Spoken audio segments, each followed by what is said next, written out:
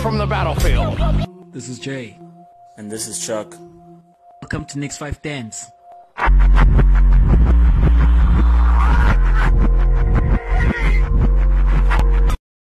Dumelang Bakhayechu. This is Jay, another leader of the Blue Party, coming through with a shoeless and sockless Chuck in studio this morning. I don't know why, but Chuck, please tell us what we have on the show today. Alright then. Today we're covering the EPL. We're doing the Rugby World Cup and as well as the Champions League. My shoes and socks are off because I feel closer to the earth. Someone is zen today, apparently. Scented. Alright, EPL now. We've got the upset of Norwich over City. We've got the Arsenal performance. Let's get into it. Arsenal first. We're going to start with Arsenal, are we? Of course. Let me try not to get emotional on this one. You know what? I've got nothing new to say about Arsenal that has not been said before. Typically, Arsenal have got goals. Aubameyang, 2 chances, 2 goals, playing centrally where he prefers to play and where he should play. I think when Lacazette comes back, the coach has a decision on his hands. Pepe, I mean, tricks, flicks. What more do you got, brother? And you get the captain of the team, Granit Xhaka, who at the end when he's being interviewed, he said, what did he say? We're scared. He said you were scared. He said we didn't show any passion, any fight. And I'm looking at him, I'm like, dude, you are the poster child of disappearing in big moments. I mean, the midfield was overrun. Where was Granit Xhaka? And then, don't get me started on David Luiz. Second penalty in the first 5 games. David Luiz, the solution for Arsenal's defensive problems. Yeah, that's the kind of solution Arsenal provide for defensive problems. But I think Arsenal have a bigger defensive issue than David Luiz. Like, I actually took note of what you were saying the one time, Wuti. You guys forcibly, like forced to get from the back. You play to your centre halves, and even if the opposition put players there to mark you guys, you still play from the back in the same fashion. You don't take it out wide. And so, as you saw, you conceded a goal. Maybe you are scared to change tactics. You know what? Scared. It's crazy because you've got a 2-0 lead, right? What is so problematic about going agricultural? Just hoof the ball downfield from the goal kick. You've got the 2 players who are standing at the edges of the 6-yard box, and there are players like ready to charge from the opposition. They know exactly what you're going to do immediately off that first pass from the goalkeeper. You're under pressure, and I mentioned this to you previously that I'm not a fan of the modern day coach and how the game is overly tactical. I mean, can you not read the game? Can the players not read the status of the game? Why would you play it out from the back like that? And I mean, then you just give it to Delafeu and you invite the goal. And the Watford attackers were standing exactly where you say attackers always stand when Arsenal get the ball out, on the edge of the box, waiting for that mistake to happen. And surely enough, it happens. I mean, Guendouzi lost the ball on the edge of the box like 3 times or so in the same match.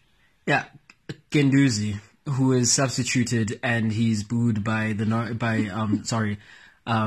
Watford. By the Watford fans, and he points into the stands that, well, we 2-1 up. Well, young man, how did that end up for you? I mean, don't be signing checks that your teammates have to cash.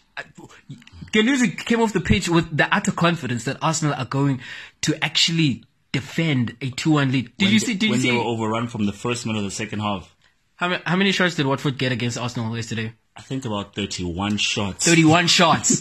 31 shots. The most ever faced by an Arsenal team since the Premier League era began. You know what? Arsenal are the absolute Jekyll and Hyde team. It's confusing. First half, got 60% of the ball and they're knocking it around. And Watford, who was struggling, bottom of the league with only 1 point in 4 matches. And then you go into halftime and you're thinking, well, just come out second half, do more of the same. Arsenal come out in the second half. A friend of ours actually saw me put up a status on WhatsApp saying, come on, you guys. And he was asking, because he wasn't watching the match, how's it going? I say to him, Arsenal are winning. And he then says, maybe you don't want to get too excited too quickly. And I reiterated him, it's like, you know what, you're probably right, because Arsenal are the same team who were 4-0 up at Newcastle once upon a time and allowed them back to 4-4. What was 2-0? I mean, what's discouraging about Arsenal, that the whole second half, no one showed up. Pepe did not affect the game at all. And he never came off. Ozil never tracked back to help out.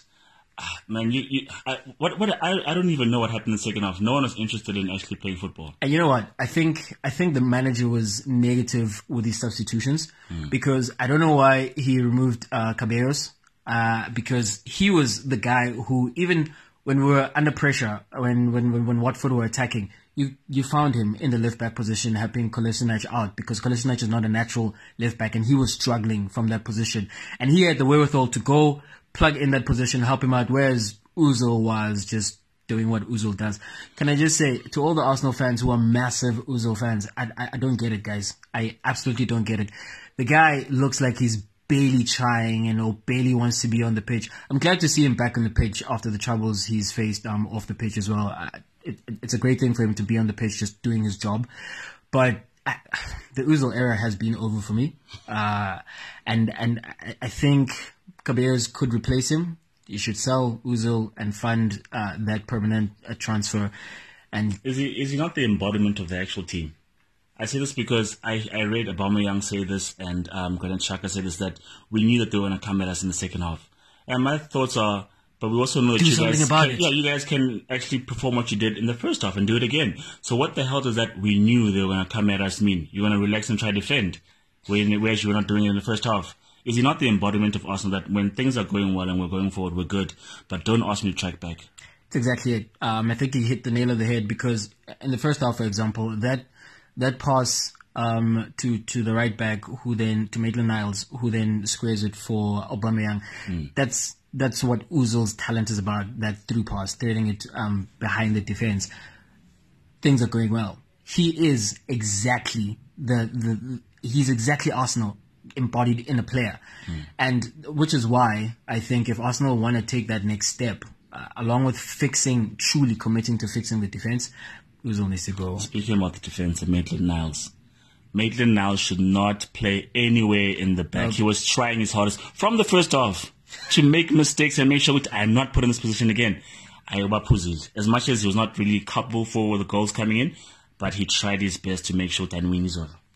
I'm on it. You know what, dude? I'm tired of talking about Arsenal. It's just making me angry this morning. Like, can we just move on from Arsenal? Let's flip it with this question then. As bad as Arsenal were, was City as bad or even worse, having conceded 3 goals to Norwich? That City performance, my goodness. That Norwich performance, my goodness. In the famous words of the boxing commentator Howie Cosell, when Foreman knocked down Fraser, down goes Fraser, down goes City. Who would have thought they're gonna go up to Carrow Road, and a guy by the name of Pookie. It sounds like a Pokemon or something. And I mean, you know what? It was an interesting performance because Bernard Laporte is out, and amazingly, it seems as if their whole defensive pattern has collapsed without him. And it's going to be interesting how they cope without that linchpin in defense. But you got to give it to Norwich. I think you noted to me yesterday when we were chatting over WhatsApp that they popped the bus, but somehow it wasn't just a negative game plan that they went out there with, because when there was a chance to go on the counter, they went on the counter and put everything into it. And it shows on the scoreboard with how they got 3 goals out of that performance. Before I even go into Norwich, to speak about the defensive frailties that City have currently, the Otamendi-Stones pairing has been the least used centre pairing since Laporte signed. They've only played together twice. That tells you everything. And if they've been together on the pitch, they've been with the 3rd central defender. So it means there are tough times ahead because Laporte is not there, Kompany's not there, so it's going to be the pair of them going on for a couple of months. So Otamendi dilly-dallying on the ball, gets pickpocketed, and what was he doing? What do you think, actually, I mean, going off of what we saw in the Arsenal game, do you think, because, and these are the tactics I keep mentioning, do you think this obsession with modern day managers to want goalkeepers and defenders who are good with the ball at their feet and playing it out, do you think it's actually deterring good defense? Look, I think it actually is, because I remember one person noted that Pep actually got Mascherano to play in the back. That's because Mascherano is a midfielder and he can play the ball. Growing up, if you can't play ball, or in terms of you're not good technically or you're not good in possession, well, you move or keep. Yeah. And I think that's how we get into soccer at the grassroots level, at youth level, and we have that idea, okay, I'm not good at the ball at my feet, but I can clear it, I can challenge for the ball, I can do so many things, and so I play at the back. And then 10 years later in your career, no, you have to learn these skills. Sometimes you're like a deer in the headlights with that, because Otamendi's a good defender. He plays for Argentina. He's got caps behind his name. Who's the other one in the Arsenal shirt who just cost them the thing in the ball?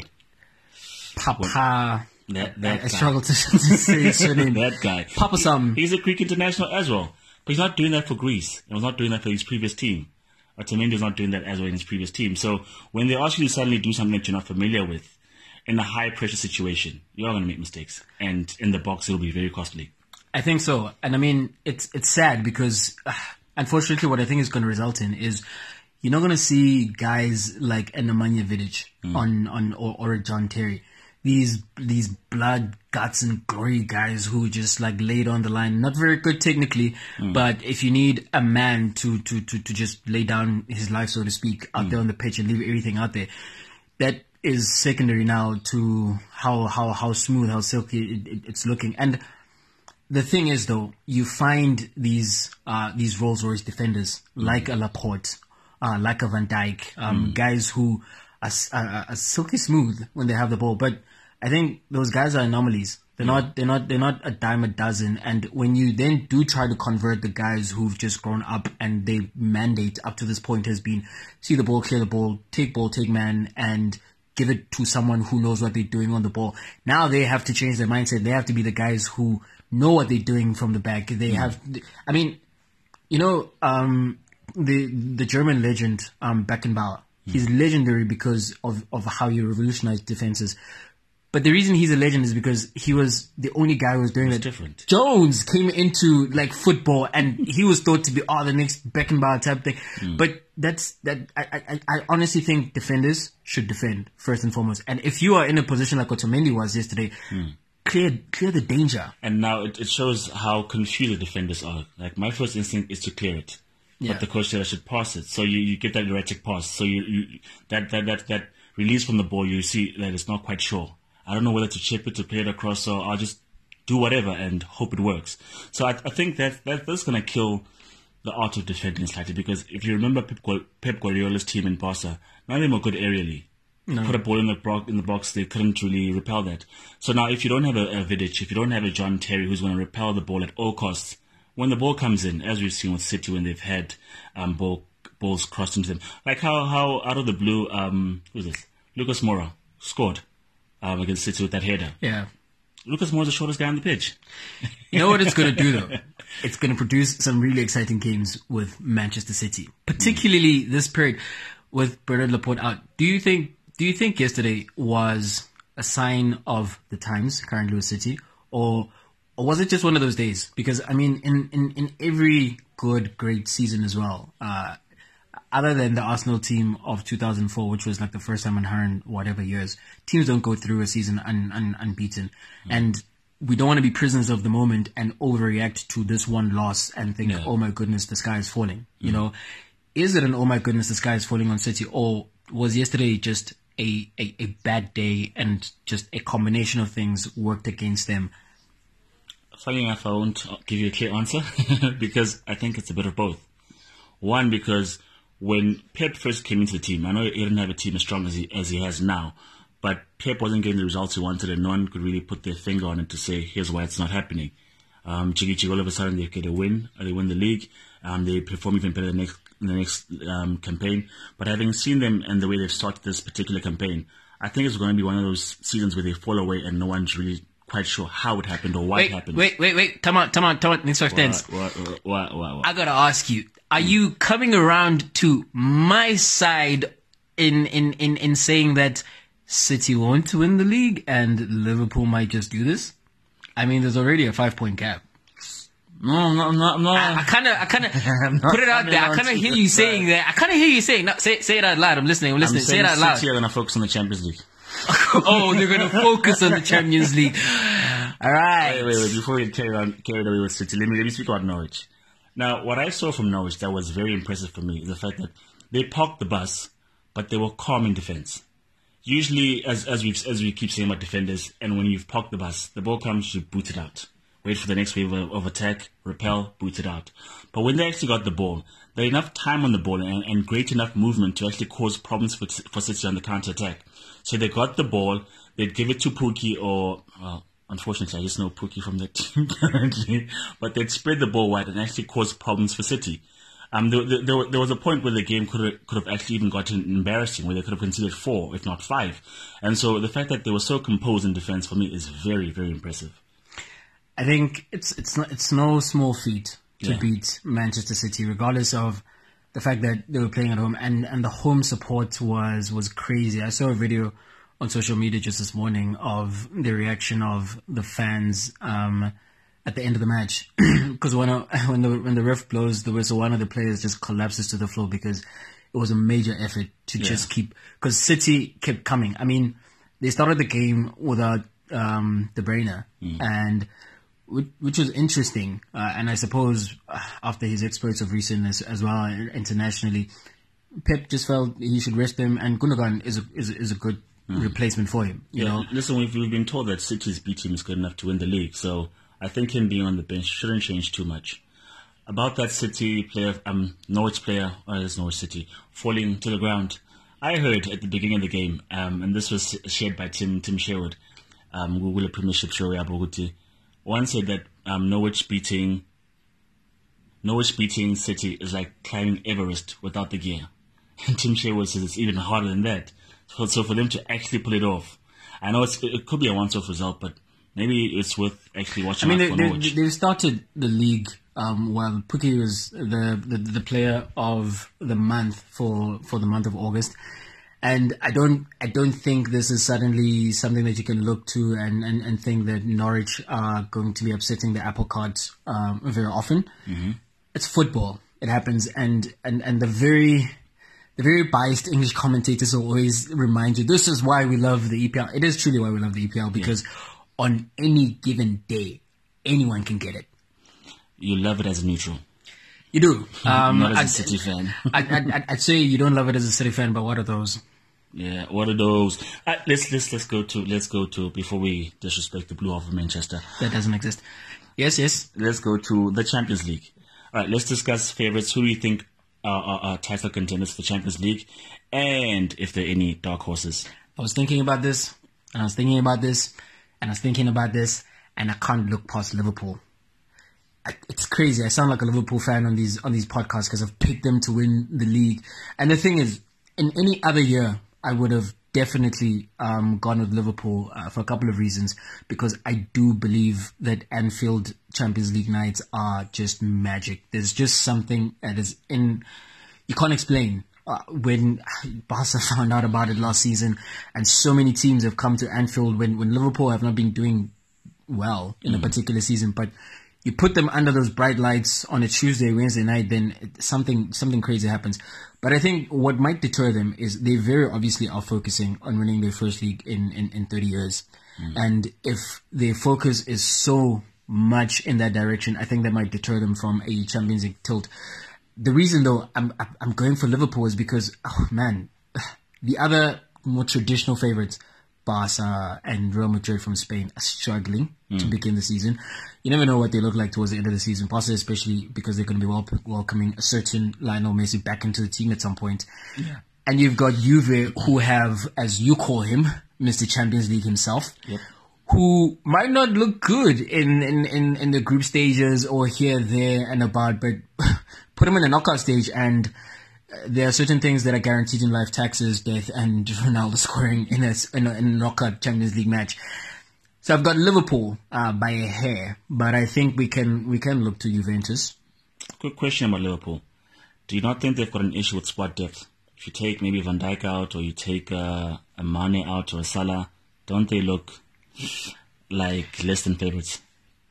You could say that. I would retort and say that magnificent comeback against Barca, Origi and Wijnaldum. Those are the guys who scored between them those 4 goals. I do think I do think they cannot afford to have a long-term injury, either to Van Dijk or to one of their front three, particularly Bobby Firmino, who we've seen this past weekend and the games leading up to this. In my opinion, he is the glue that holds that front three together. He is very integral to what the coach's plans are for that team. So I would be concerned about their squad depth, but I mean, in the center of midfield, they've welcomed Ox back, and Keita needs to come back as well. But yeah, I'm not too worried about Liverpool. Who are your favorites? My pick has to be City, simply because of squad depth and after they just got embarrassed against Norwich. You just go ahead and choose them because they're focusing on the Champions League, right? Of course, they're focusing on the Champions League. Look, they've got squad depth. I think at some point they have to come right. I can't believe that they're going to struggle like PSG did. City are a better team, and every time they've been knocked out, it's been because of like the smallest of margins. Injury time, goals denied by VAR, Liverpool goals. I think they're due. And I think the cycle has come to English teams. I think Spanish sides have had their share, the Champions League. And I think it's going to be an English side, and I'm leaning towards City. Are you ready for this? Why I'm not picking City? Tell me. This may sound counterintuitive. Tell me. But because they're coached by Pep Guardiola. You think Pep's not going to win another Champions League? Has he won another Champions League outside of Messi, Xavi, Iniesta? You think he's not going to do it with Aguero? Has he done it? De Bruyne? What has he done since he's joined City? I mean, they won a local treble last season, which is amazing. And they come back from 100 points and 98 points the following season.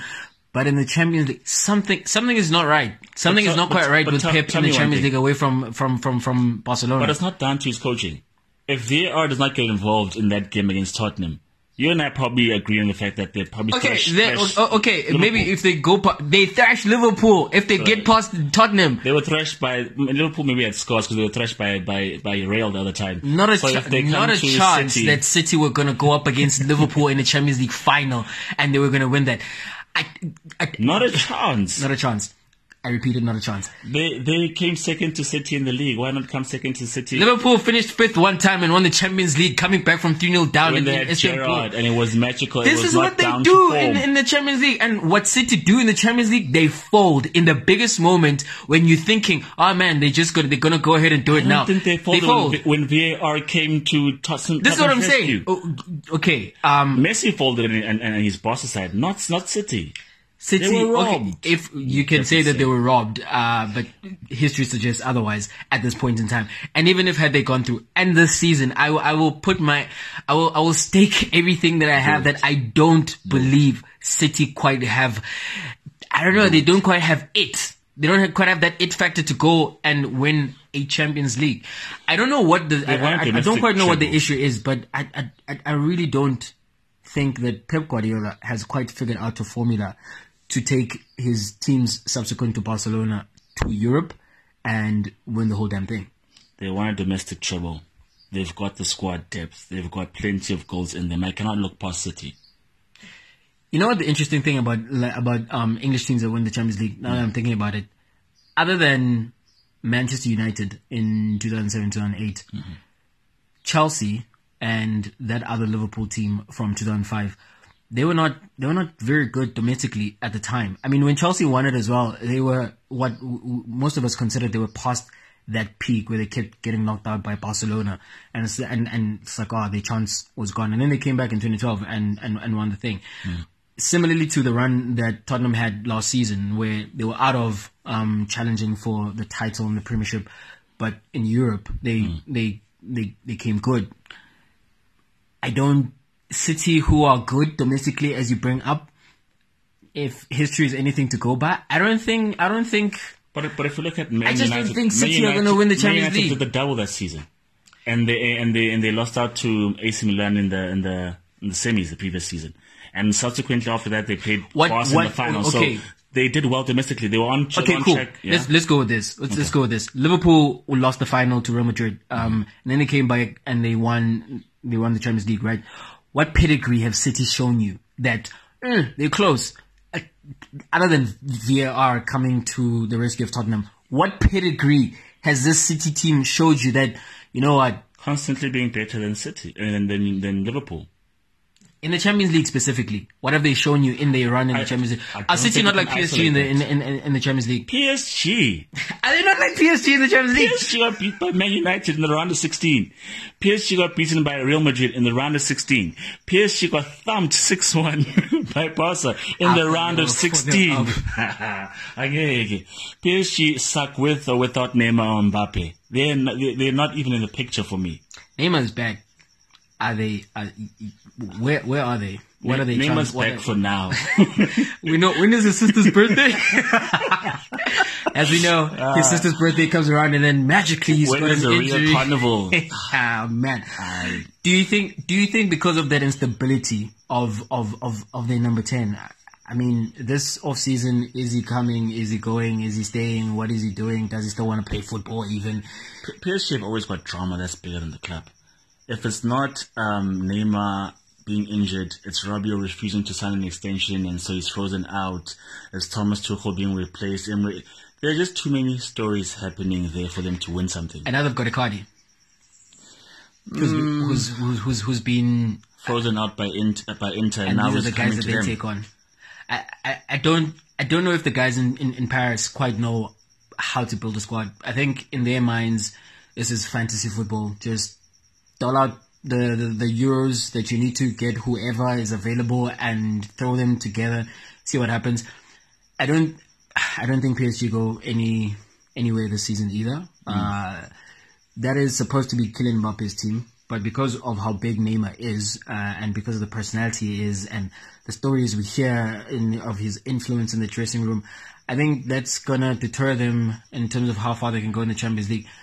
They'll do well in the Farmers League. Obviously, they'll win another League One title, but that's it. Yeah. On the bigger stage, they don't quite have it either. So, if you were to pick two other contenders for the Champions League, who would you pick?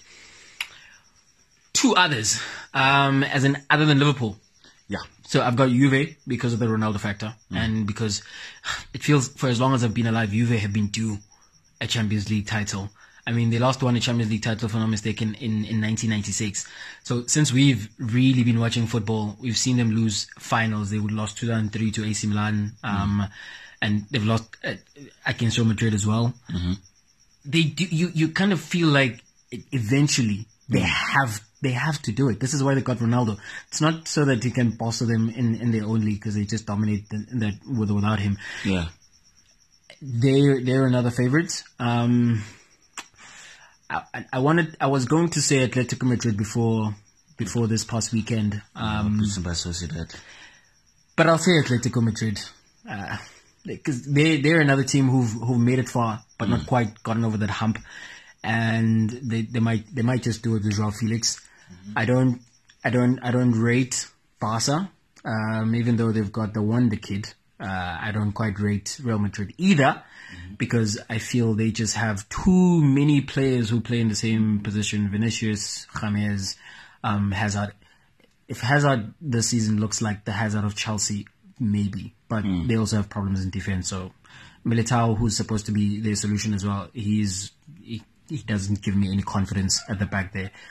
And Sergio Ramos wanted to leave the club, so it's just too much instability with Real Madrid as well. Yeah. Well, this season there are not too many obvious favourites.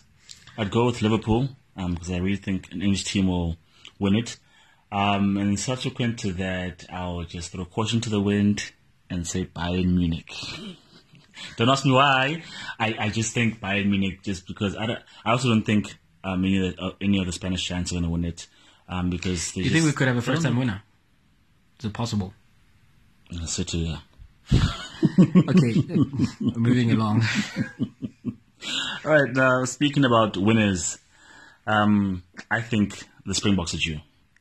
We're going to talk Rugby World Cup. I think we counted from 95 to 2007 and 2019. 12 years. Every 12 years we win. 12 years later. We win a we want to say every 12 years, but it's happened once. But we're going to go with that, like every 12 years. That's all we need. We just need that idea and we're going to run with it.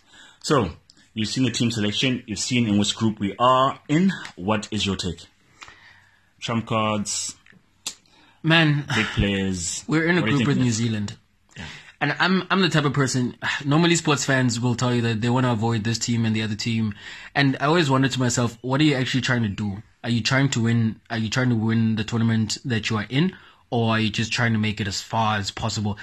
As a Springboks fan, I'd like to win the tournament. And I think if you're going to win any tournament, you're going to have to play the big teams. You're going to have to beat the favorites at some point. And it's a good thing that we have the litmus test that is the All Blacks coming up on Saturday. Game 1. And I think that will set us up for the World Cup. I do think we can win. I do think we can win it. And I say this on the back of us winning the Rugby Championship this year, given New Zealand didn't play all their big players. But we also managed to beat an Australia team right here in Joburg with essentially what was a B team. And then we went down to New Zealand, we drew against them, and last year we beat them away from home, and we could have done the double on them, but then they came back on us very late back here in South Africa. I'm looking forward to this World Cup. I really think people don't really see us coming. Even though we do have the Rugby Championship, I don't think we've been mentioned as favorites. You hear New Zealand, you hear Ireland, you hear Wales, you don't hear the Springboks. And I like us coming into a World Cup with people not looking at us. 12 years. 12 damn years. Look, man, I think last year one of our standout players was Peter Steff. The year before was Malcolm Marx. Actually, the other way around. It was Malcolm Marx and Peter Steff. This time the whole team's been firing, as I've said in this one other argument. So what's good about it is that you have good players, you have depth in just about every position. I mean, if not Etzebeth, you've got Mustard. If not Mustard, you've got Sneeman. If not Nyakani, you've got Mbonambi. If not, you've got Marks. If not Kobe.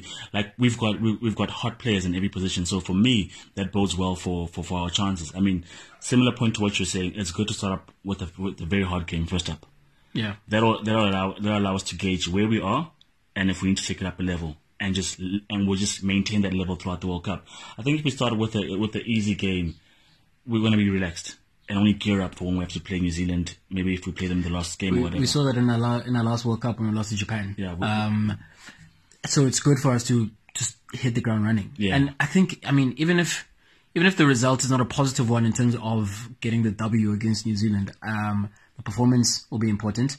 And there's a self-belief in that South African team that if we have been this close of late with an all-conquering New Zealand side the last couple of years, we can hang with anyone. And not only can we do that, but we can actually win. I think, as you mentioned, we have our pack is strong. We've got the typical South African big boys up front, just mowing people over. And our backline is rather interesting as well. Faf at number 9. We always do well as a Springboks team when we've got a tactical scrum half. Jos van der Westhuizen was probably not the best passer in the world or distributor, but in terms of his field generalship, he was amazing. Yeah. He knew what needed to happen at the times it needed to happen. He knew when he needed to distribute. He knew when he needed to kick. The same thing is true of Fourie du Preez. The former New Zealand coach, Graham Hendry, he's come out and said that the best player is coached against is Fourie du Preez. And Faf is of that mold. He knows when to kick. He knows when to snipe. And he just keeps everything ticking. In my opinion, he's probably the best 9 going around in the world right now. And he's pairing with our number 10. Pollard. Pollard is a good one as well. Pollard, he's the guy who was in high school. He knew Pollard was going to play for the Springboks, and he had his injury problem a couple of years ago. But now he's back and he's firing. He's a guy who can take it up to the line. He kicks the points that you need to just keep the scoreboard going. He's got a big boot on him if we need to play tactically. It's perfect. And then you've our back 3, Vili Leroux.